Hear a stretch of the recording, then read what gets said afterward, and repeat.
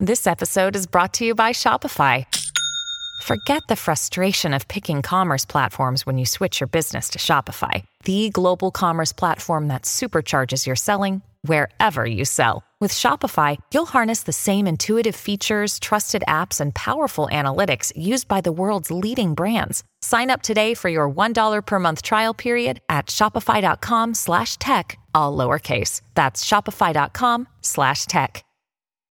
When you need mealtime inspiration, it's worth shopping Kroger, where you'll find over 30,000 mouth-watering choices that excite your inner foodie. And no matter what tasty choice you make, you'll enjoy our everyday low prices, plus extra ways to save, like digital coupons worth over $600 each week. You can also save up to $1 off per gallon at the pump with fuel points. More savings and more inspiring flavors make shopping Kroger worth it every time. Kroger, fresh for everyone. Fuel restrictions apply.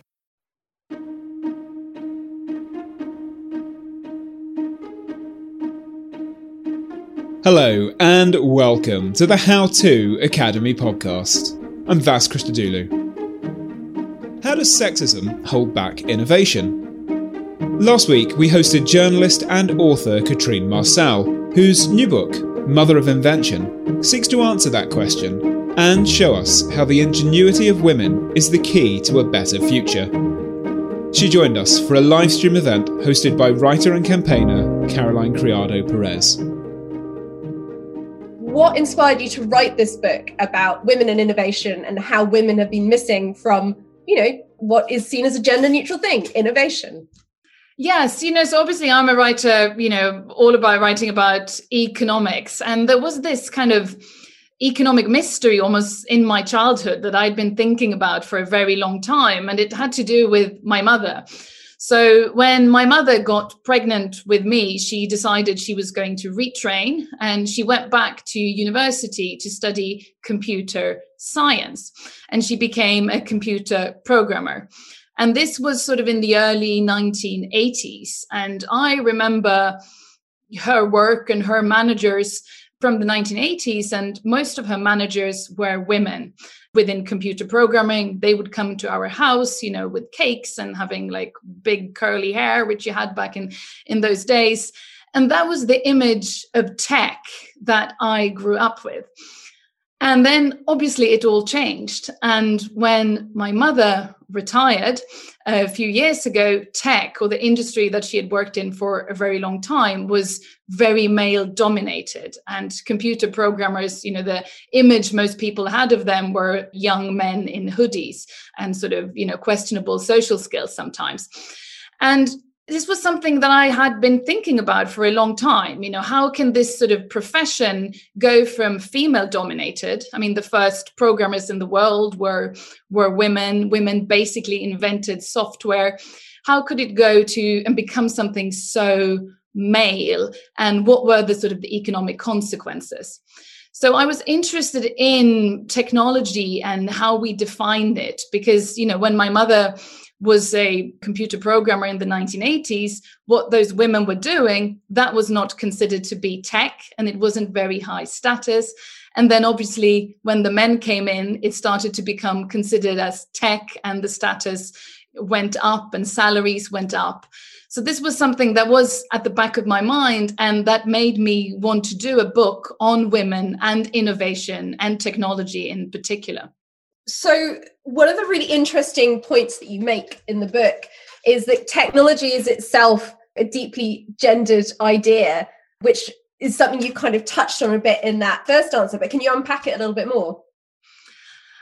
Yes. I mean, so we tend to think about, especially probably in economics, as technology as this sort of big neutral force that kind of pushes all of us along, and all we can do is try to predict it or adapt to it.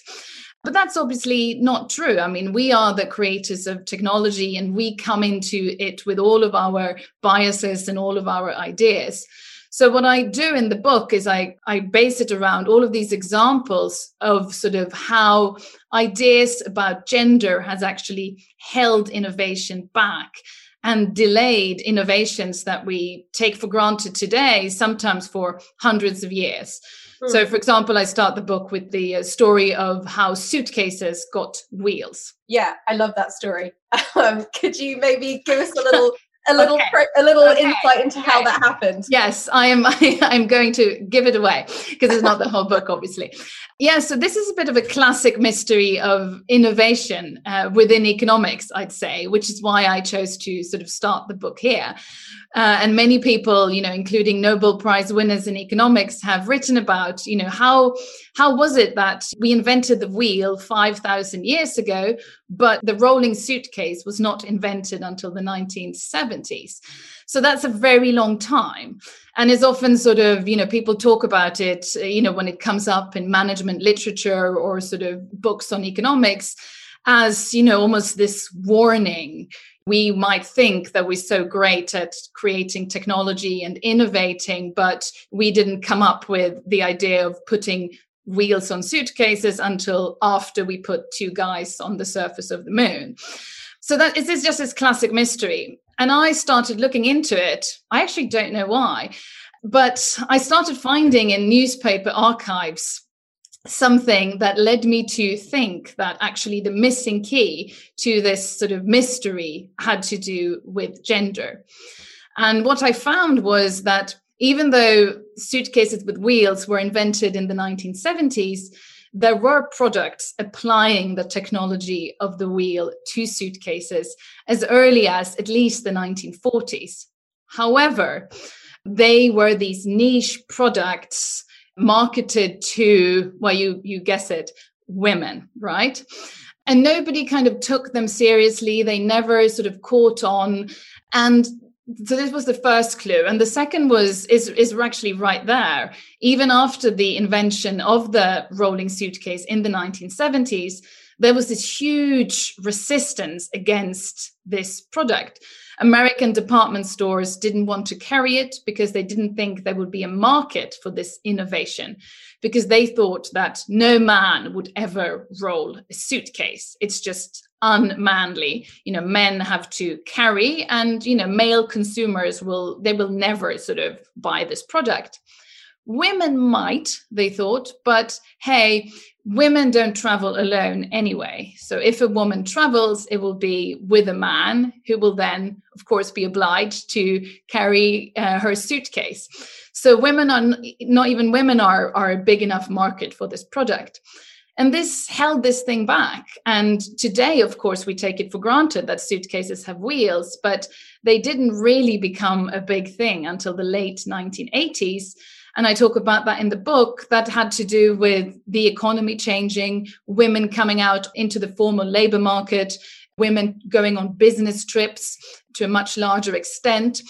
And this then changed it, and men started to use this product as well. And it obviously ended up being this huge innovation that disrupted the whole global luggage industry. Today we've, almost completely forgotten about the sort of the very gendered resistance to this product. Yeah, it's really, really interesting reading the book, the examples you give of how resistant people were to men wheeling suitcases, that it was just seen as so effeminate and so emasculating. And, you look back on it, it seems funny now, but also it's not that long ago that these sort of what sound like completely ridiculous and outdated ideas of gender were preventing something that we think of as so normal now. It actually reminded me of this really interesting story I was told by a female miner who's, they've got to carry a lot of heavy stuff, and the packs that they had were not adapted to be comfortable for women to carry because they were just designed for men. But, also they weren't actually that comfortable for men either. But the men were just like, oh, we're gruff men and we'll be fine and we'll carry it. We don't need it. Your fancy, ridiculous, redesigned, whatever. So they redesigned their own packs. And then the men loved them because they were so much more comfortable. But there was still, and so they told me the story in about 2019.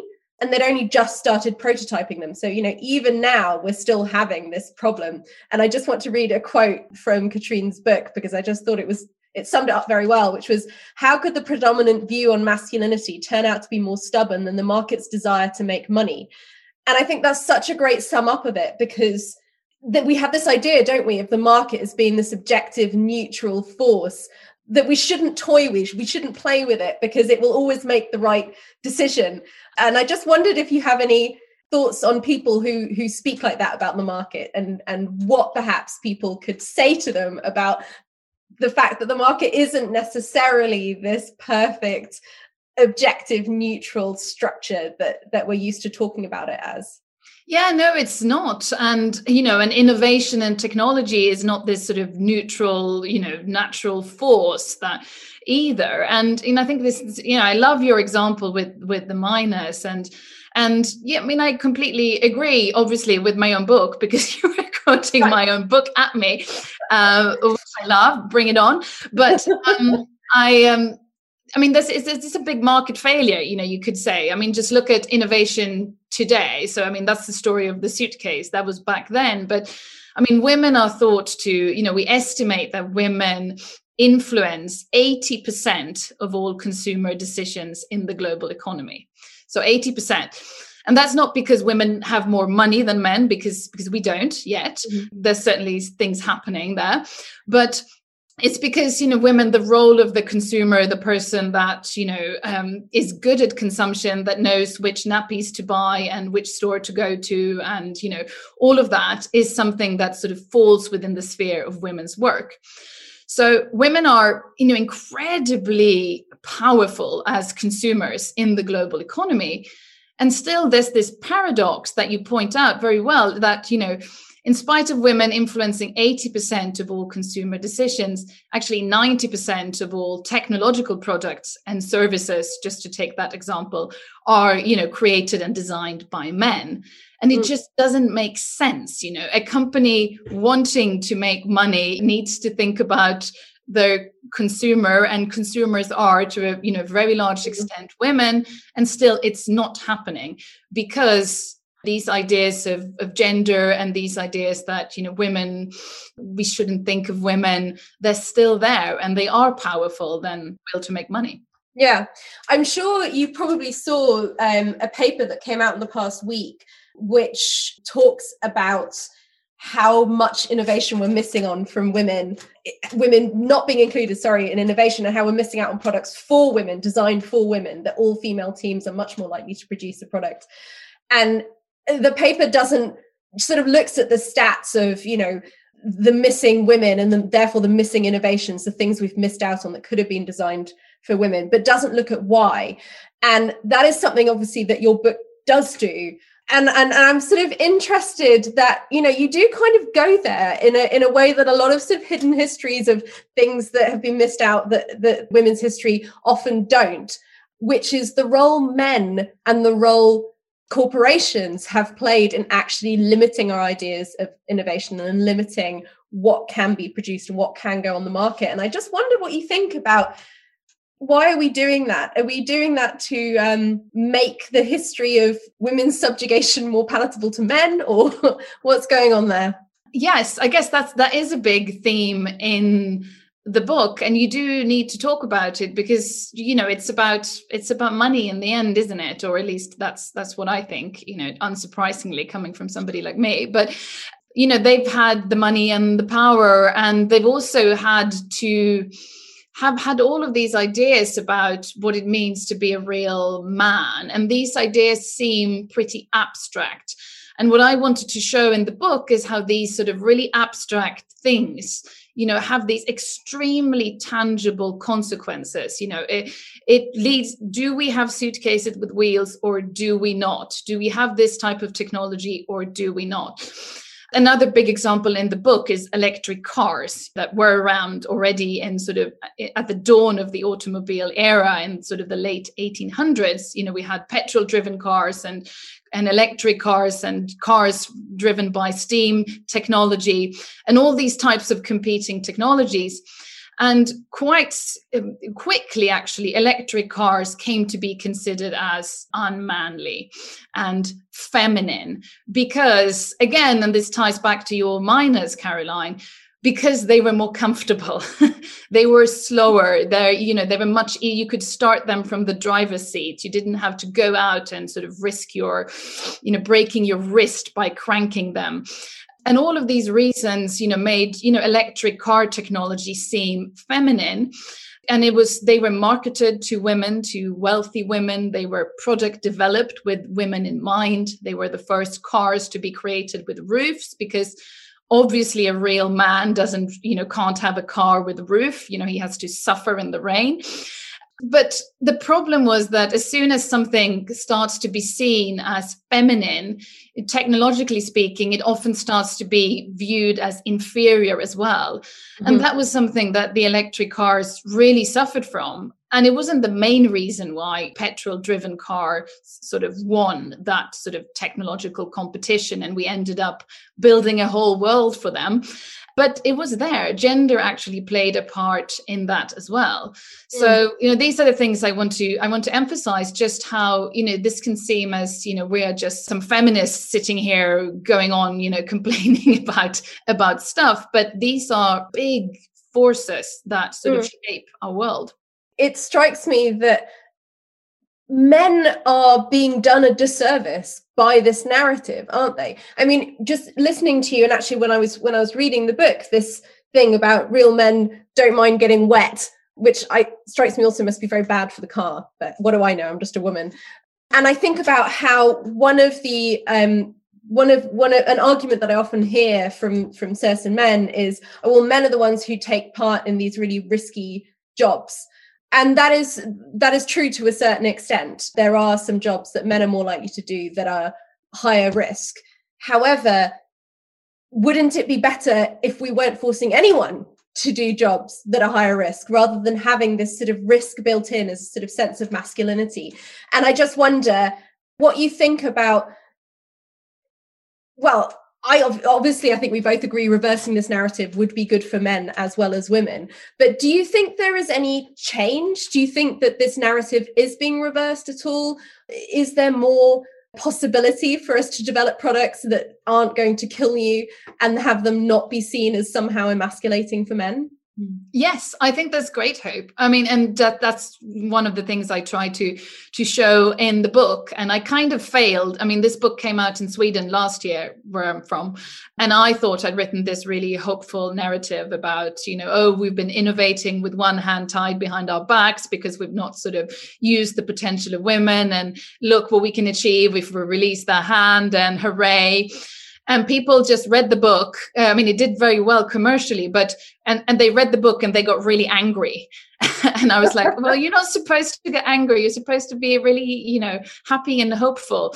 But it's a very frustrating book to read, Katrine, as one of your readers, to see like how much we've been held back. I mean, you spoke about the electric car. That was such a frustrating thing to read from the perspective of where we are now in a climate emergency, and to think that we could have had however many decades of cleaner cars if it hadn't been for this completely made up problem of men being emasculated by electric cars. I mean, do you think sexism does have any impact on climate change? Is there a tangible impact that has been had by this gender stereotyping?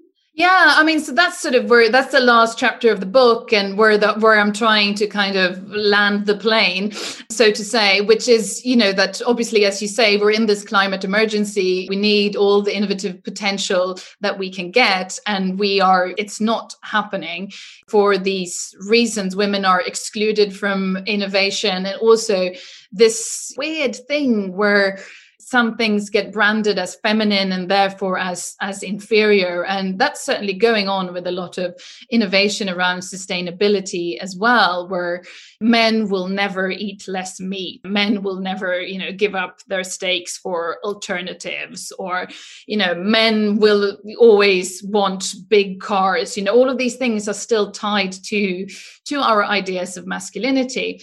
But the thing is, and just to bring it back to why I think this is a hopeful book, even though nobody else agrees, but I think I do have a say in the matter because I wrote it, is that these ideas of gender, they change. It was unthinkable 40 years ago for a man to roll a suitcase, and now they are not threatened by these sort of wheels, very small wheels anymore. And electric cars today, you have Mr. Elon Musk with his Tesla Cybertruck hitting the car at some car show with a sledgehammer to show just how robust it is.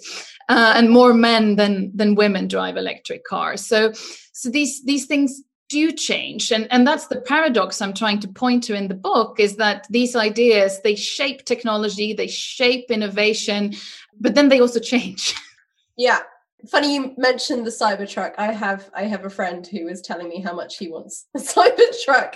But actually, since you bring up Elon Musk, what are your thoughts on him as a globally recognized leader of innovation?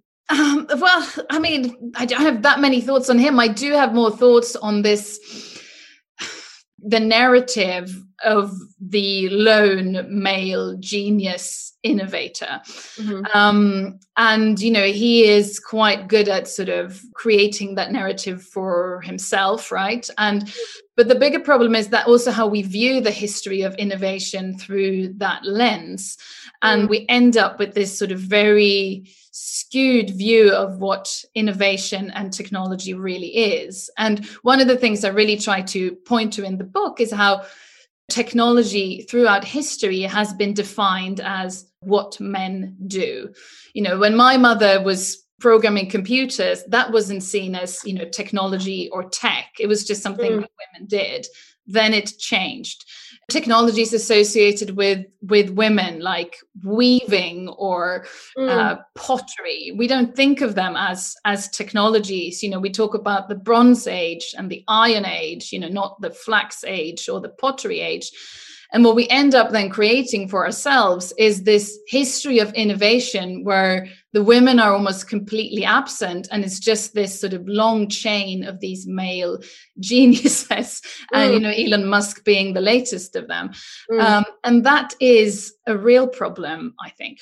Yeah, it's like the way we talk about how human evolution was driven by hunting, even though hunting was never sort of the major food source for humans. And actually, there's a lot of evidence to suggest that actually the gathering and the child rearing and the painting might also have been slightly important for human evolution. But of course, those were things more associated with women. And the other thing, actually, that what you just said made me think about was in terms of what we expect innovation to look like. Is this great line that you have saying we wanted flying cars, instead we got Kylie Jenner behind 5 different Instagram filters. So and you link that also to this incorrect prediction that was made saying that we would have self-driving cars by 2021, which you argue is also connected to gender. So I suppose, first of all, why don't we have flying cars, Katrine? I want you to explain that. Yeah, I'm still waiting for mine. Is it Kylie Jenner's fault? and what's gender got to do with us not having self-driving cars? Yeah, I mean, so the flying cars thing, that's a Peter Thiel quote about, in innovation. And I bring Kylie Jenner and women's role as consumer into that discussion. And, and in that chapter, basically talk about how women's role as consumers in the economy and how that, it's very, very big and important, but it doesn't translate into innovation. But the self-driving car thing is interesting. So we're waiting for those as well. And I discussed that in the later half of the book, because the first bits of the book, they're about the suitcase and electric cars back in the 1800s, and these sort of historical examples of how innovation was delayed or held back. And that's one thing, I think, as a reader, you look back in history and, okay, they were not as intelligent or enlightened as we are now. And obviously they were blinded by gender. Mm-hmm. We are not making the same mistakes today.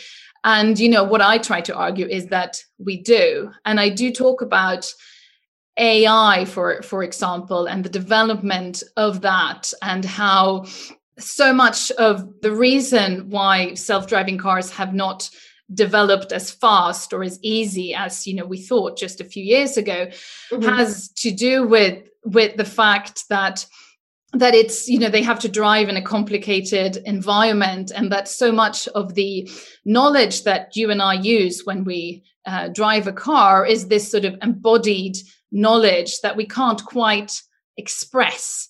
And this is something, economists sometimes talk about this as Pollyanna's paradox, which is basically that in the economy, there are so many things that we need and so many that we can't quite express, how we do them.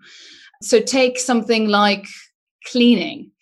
That's something that's considered low skill, right? A low skill job. Anybody can clean a house is our idea.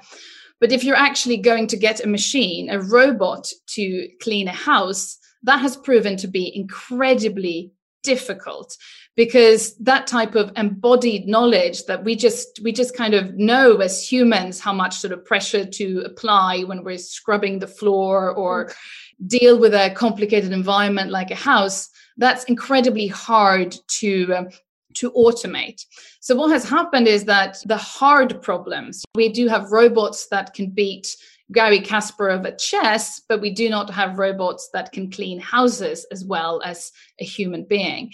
And I tie this sort of back into gender and, how basically we defined intelligence as what white male professors thought of as intelligence, solving complicated mathematical problems or being good at playing chess. And then we try to sort of create machines that could do that, automatically assuming that if we could crack those sort of male problems, then obviously the cleaning and all of these other things, the robots would automatically be able to do. But they couldn't. And that's actually one of the main reasons why self-driving cars are struggling. So again, gender is here in this mix. And it's sort of analogous to actually when you look at, so slightly off topic, but high skill versus low skill for immigration, right? And what is seen as a high skill job that can allow you into the country versus a low skill job, and being a carer, for example, which you could argue is actually a very high skill job if you're talking about having to interact with humans, something that would be quite difficult for a robot to replicate, I would have thought. But do you also think that that it's not just about thinking that we'll solve this problem and then we'll deal with the robots that clean the house? Do you think it's also that they didn't even think of that it's going back to this issue of who is actually doing the innovation, who is being allowed to do the innovation? And so they think about putting a sexy robot on Mars, for example, there's no one even there to see the sexy robot, versus developing a robot that's going to help with unpaid labor. No, I think, they've tried with the cleaning robots, obviously, but I think there was this assumption that if we can create a machine that can beat the best chess player we have at chess, then everything else will kind of automatically follow. But it was just completely different skills. And I think gender was there, that they were not sort of really thinking about these problems. Yes, they assumed that they would kind of work themselves out if we solved the hard problems, but actually the easy problems turned out to be the hard ones. And that did really hold us back. But it also has interesting implications for the future, which is something I talk about in another chapter of the book. Is, look, if many of the jobs that traditionally men perform on the labor market actually turn out to be easier to automate, what will happen? Yeah. Well, what will happen? Well, I don't know, but I do have a chapter in here because I do think it's fascinating how in many of the studies that's, come out and the discussion in the last couple of years around, what will happen in the second machine age, and, economists trying to make assumptions of whose job is going to be taken by a robot and whose job will not. You can see it, that many female-dominated professions are actually thought to be pretty secure. Because, as you mentioned, Caroline, women tend to work in care, which is harder to automate, at least right now. And what will that lead us? Will that lead us to a future where robots take over men's jobs and, we need to retrain lots of unemployed truck drivers to go work at in care homes. I mean, that you can see a lot of political tension emerging around that type of thing.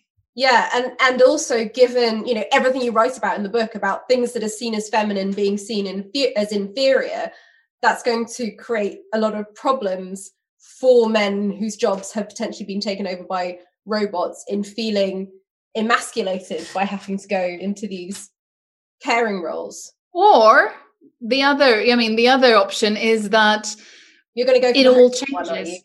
It would become like with the electric cars, you know, suddenly, you know, working in care is the most masculine thing and men have always done it. And, you know, because that has happened in many professions. I mean, I started talking of my mom, and computer programming was certainly one of them, went from female to male. And we forgot about, you know, that the first programmers were women. And, you know, we've seen it in many other parts of the economy. So it could happen again. That would be very, very interesting. So that's one reason to not be terrified of the future. It's a massively fascinating gender experiment. This episode of the podcast is sponsored by Marquee TV. Marquee TV is an incredible streaming service that is a gateway to arts and culture.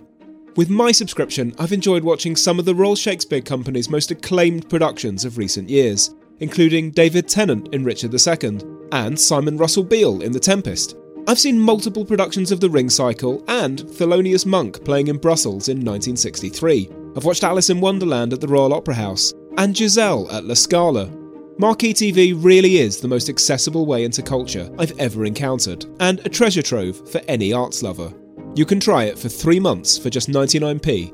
Yep, 3 months for 99p with the code HOWTO. Just visit marquee.tv and use the promo code HOWTO to dive into the world of the arts like never before.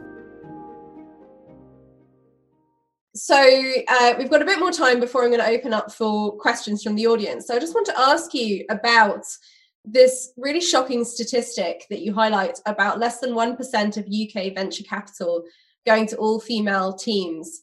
And this is something that people have been talking about for a while, and that stat just doesn't seem to shift.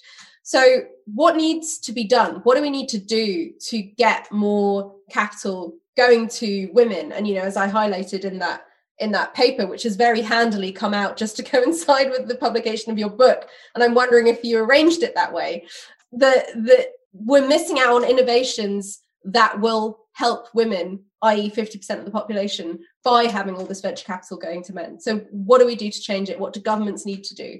Yeah, I mean, the numbers are absolutely brutal, and it's the same in Sweden, where I'm from, is also 1%. So, and that's, Sweden and Scandinavia obviously being a region famous for doing a lot more to promote gender equality than perhaps the UK. And still, it's the same figure.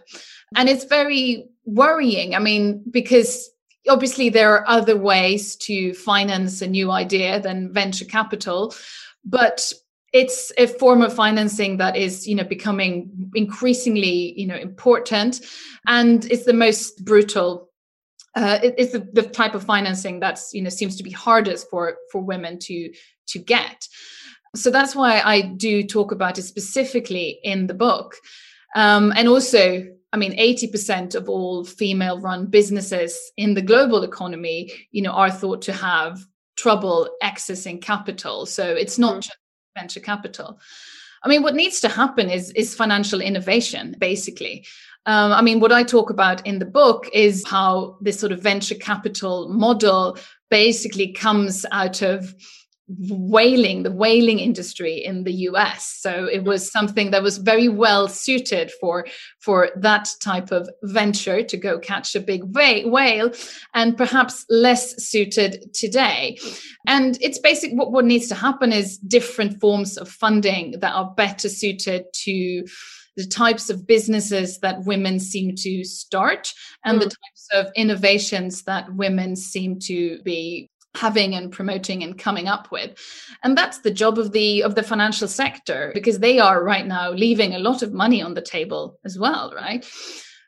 But there needs to be different forms of financing based on a different kind of logic. And I go into that in more detail in the book. But I think we really need to emphasize how important this issue is, because yes, on one hand, you can say, oh, this is just about a small group of privileged female innovators and women who want to get funding for their sort of turmeric organic latte businesses. But actually, it is a huge problem, because if only 1% of venture capital goes to women, that means that, the AI of the future, the robots, the medications, and all of these things are developed by men. And that is actually, not very good. So why do you think venture capital is less suited to the kind of businesses that women tend to run? Because there's a logic built into it to that, you have to, because of how the incentives work normally, it's reasonable and rational for them to make fewer but very big investments into these ideas with the potential of becoming unicorns, getting these billion-dollar valuations. And it's rational for them, because of how the incentive structure works, to do those types of investments and basically count on 9 out of 10 ventures never becoming anything, and then one hopefully becoming, a huge company with almost a monopoly on its market. And that's what it's kind of built for. And women's innovations and women's businesses don't really fit this frame. Which doesn't mean they're not worth investing in or funding or scaling, because they certainly are. But it's not happening right now. I'm not going to make you tell the whaling story, but just to let everyone know, it is a really, really good story. So that's another, it's a teaser for the book, if you're interested in the funding of whales, which I'd never heard of before. So just in the final few minutes before I open up for questions, how did you find the research and writing of this book? As you know, your readers find it very infuriating to read. So how did you feel writing it? Like, when I wrote Invisible Women, I was just furious the whole time. And I'm just curious to know how you felt. And also, if you felt there had been things that were different since you wrote your first book, in terms of how we're thinking about gender and talking about gender. Yeah, I mean, I found it fascinating, because you know how it is when you're writing a book, you have this sort of loose idea and you're starting to sort of look up a few things and do some research here and some research there. And to me, it was almost, for example, when I really realized that this suitcase story, which I had heard for years, used as this sort of classic mystery of innovation, when I actually realized that had to do with gender, and that was the missing key. And it was a bit like, wow, okay, actually this narrative is bigger than I thought it was. And it all kind of fitted together, and I could sort of see how technology was held back by gender, and how, things considered feminine were considered inferior, and how women were excluded from innovation, and really sort of bring that back into, the world around me and around everyone. So that was a bit of a ride of an experience. But I don't know if it made me angry, but it certainly made me see the world differently. And that's what I hope that a reader of this book will do as well, that you won't be able to unsee these things. And then tying it back to my first book. So my first book I actually wrote almost 10 years ago, and it's all about how care work has been excluded from economics. And that book did well, in the sense that it got translated into 20 languages, and it was great for me and my career as a writer. But I really felt that not much was changing. The issues I was pointing to in that book, not much was happening. And then I do feel that with COVID and the economic crisis that has followed with COVID, people can't ignore the importance of unpaid care work to the economy anymore. So I do actually feel that 10 years after I wrote that book, that sort of the narrative, obviously I'm not the only one who's talked about that. You talk about it as well in your book, Invisible Women, and many other feminists have for decades. But I do feel that there's traction behind it for the first time, really. So basically nothing to do with anything that we've written, all to do with COVID.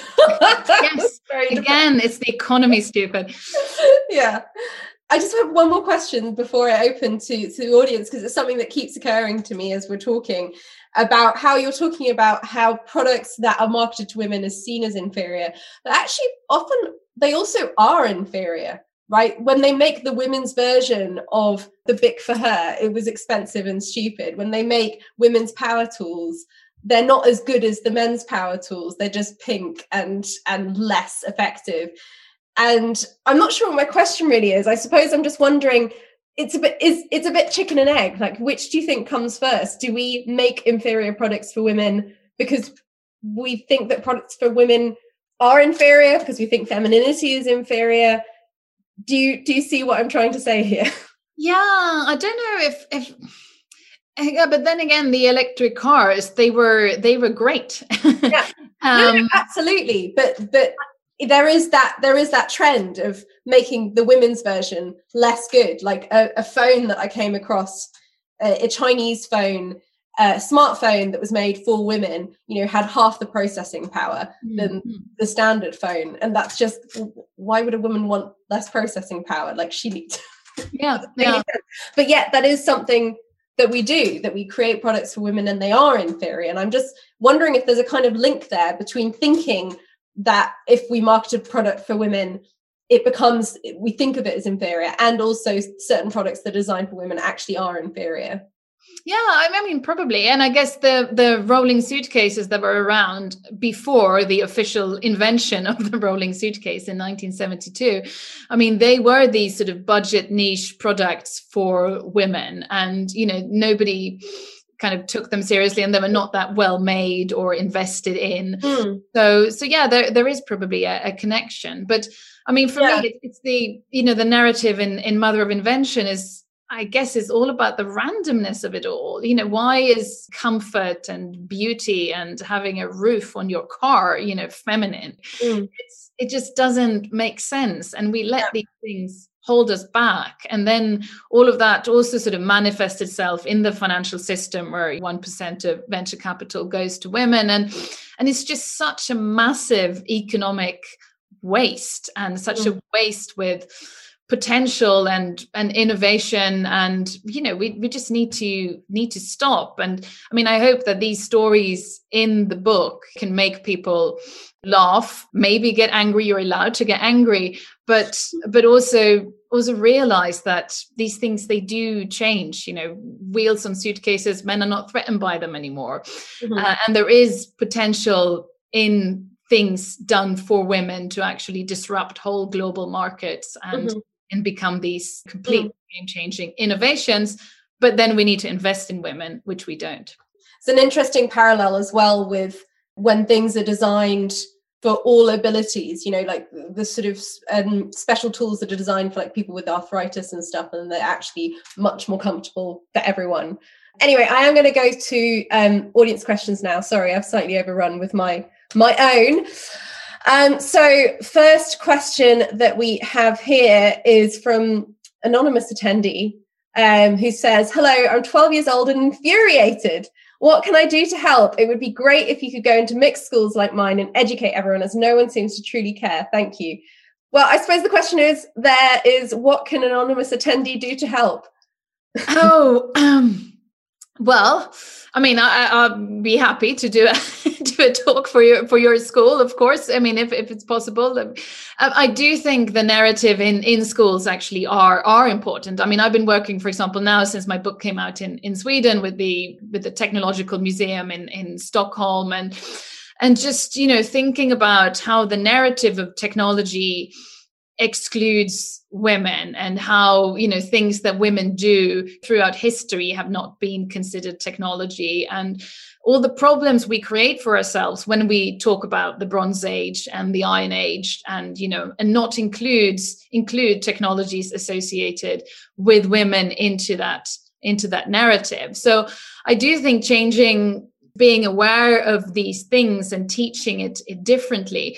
I mean, now we have all of these projects with these massive fairs with lots of pink balloons trying to get girls to go into STEM fields. And we've completely forgotten that women invented software, and computer programming was a female dominated profession, in my lifetime. And I'm not that old. So I think it is important how we talk about it. And then it's just highlighting, because I mean, I will always emphasize the money. It's about the money, and the money is not going to women.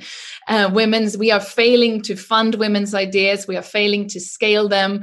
And that's a huge loss for our whole society. And we need to put pressure on the financial system and support the types of financial innovations that are coming out. Maybe hard for a 12-year-old to do. But yeah, I think it's about the money. So, but I suppose I'll tell you what the 12-year-old can do. The 12-year-old can invite you to the 12-year-old school. Yeah, and, that's what you can do to help. Excellent answer. Right. Vicky asks, have you had any feedback from the so-called top men in business like Bill Gates, Warren Buffett, etc., about your book and ideas? And do you think they are prepared to accept that there is a lot to be gained by being more open-minded to the contributions that women can make, given their massive economic and non-economic contributions to our society? Yes. I mean, so Bill Gates hasn't called yet, but I mean, he's pretty busy with his divorce, if I understand it. The response, I mean, the book it's coming out in the UK tomorrow. So, I might have them all on the phone tomorrow. And in that case, I will report back to you, I promise. In Sweden, which is the only other country where the book has been out in so far, there was actually a really positive response, I say, from the business community, and especially from the community of male engineers, really. I mean, female engineers as well. But there were so many male Swedish engineers that bought the book and wrote to me and really, really appreciated this perspective on innovation and technology. And, I'm primarily a financial journalist, so I wasn't really thinking of engineers, being sort of the main group that read the book in Sweden, but that's how it turned out. So it was a really positive response.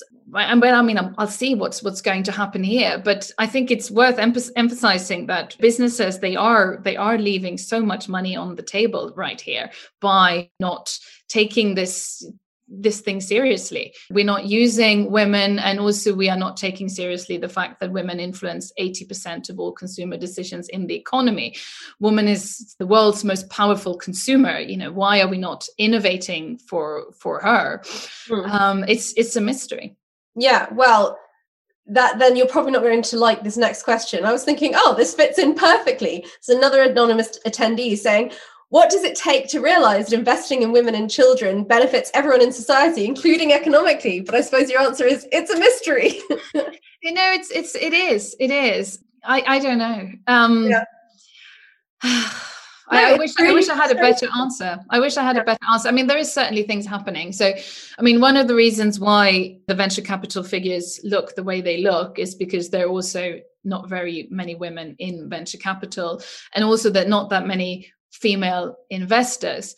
But I mean, speaking of Bill Gates' divorce, right? There is a transfer of money going on right now in the world from men to women, like a big wealth transfer. Women are inheriting money. Women are getting large sums of money through divorces, like billionaires like Bill Gates or Jeff Bezos getting divorced. That's actually big enough to affect the economy as at large, because they're so rich. This is like a general shift where sort of more money is coming into the hands of women. So women will become investors in the next couple of decades in a way that women haven't been before. And that might change something. I don't know. But there certainly is like a shift happening. Yeah, that's interesting. This is terrible to call her Jeff Bezos' wife. I don't remember her name. Do you know her name? Mackenzie. Anyway, thank you. She's done some really interesting stuff with her investing, hasn't she, that most people don't do.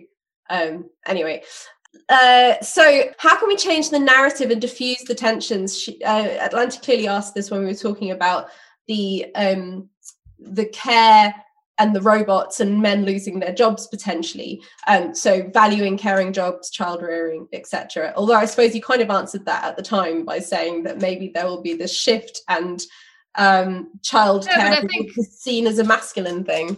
I mean, I think there's certainly a lot we can do to ease that tension, and I think it is. I mean, I think that's a very, very good question, because it's something I've thought about a lot myself, being a bit of a policy geek. I mean, in the book, I compare it to the first machine age, which was, the Industrial Revolution, and how, if you look at somebody like Friedrich Engels, who wrote about that at the time, he actually talks a lot about gender and how when the machines came to Manchester, they took men's jobs, and how that created a situation where suddenly it was the women and the children that went to work in the factories, and the men were unemployed because of the machines, and how this led to sort of huge social tension. And I do go into that in the book. Saying that the first machine age, gender was a big component in what happened and the consequences that technological change had, and it probably will be so in the second machine age as well.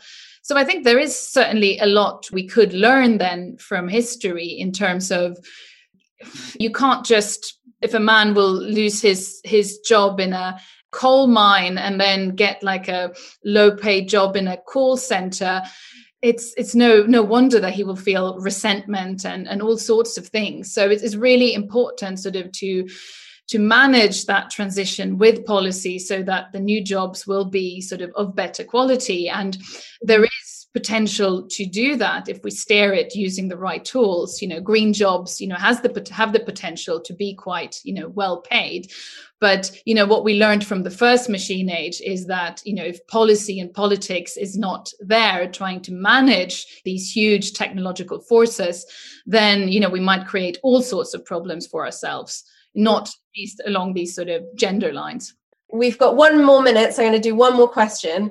This is from Christine, who says, over our lifetimes, we as women accrue significantly less money and therefore need to better plan how we use our money. So far, the financial services industry is happy to ignore these statistics, and compounding the challenge is that women don't seem receptive to being told their financial lives are different, or that they need something built just for them with their money. How can we better educate women that there are areas when an industry's rules of thumb don't apply to them? God, I mean, that's a huge question. I know, sorry. Answer it in 30 seconds. I mean, I do think feminism needs to, we need to talk a lot more about money. And I am obviously very passionate about that being who I am and having the background that I have. But in the end, we can talk about all of these other things, but I really do believe that it comes down to the money. Who has capital and who has the power to use that capital will sort of decide most things in our societies. And right now, this is the discussion we should have within feminism, I think. And then so many things will need to be redesigned. It's a huge, huge undertaking, actually, to make the economies work better for women. But I think in that process, by acknowledging things like we don't just have, all of us have caring responsibilities, and we all have paid work and we have unpaid work, and all of that affects our financial lives. We will also, if we invent sort of an economy based around that will also be a better economy for men again. Well, thank you very much, Katrine. That was fascinating and excellent. I hope everyone enjoyed it. This week's podcast starred Katrine Marcal and was hosted by Caroline Criado Perez. It was produced by Dana Outcolt and myself, and the editor was John Doughty. Join us again next week when I'll be talking to journalist John Higgs about the genius of William Blake. And visit us online to find out more about the live streams we're hosting this summer, with guests including Marianne Seacart, Cherie Blair, Amartya Sen, Afua Hirsch, and many more. I'm Vas Christodoulou. Thanks for listening.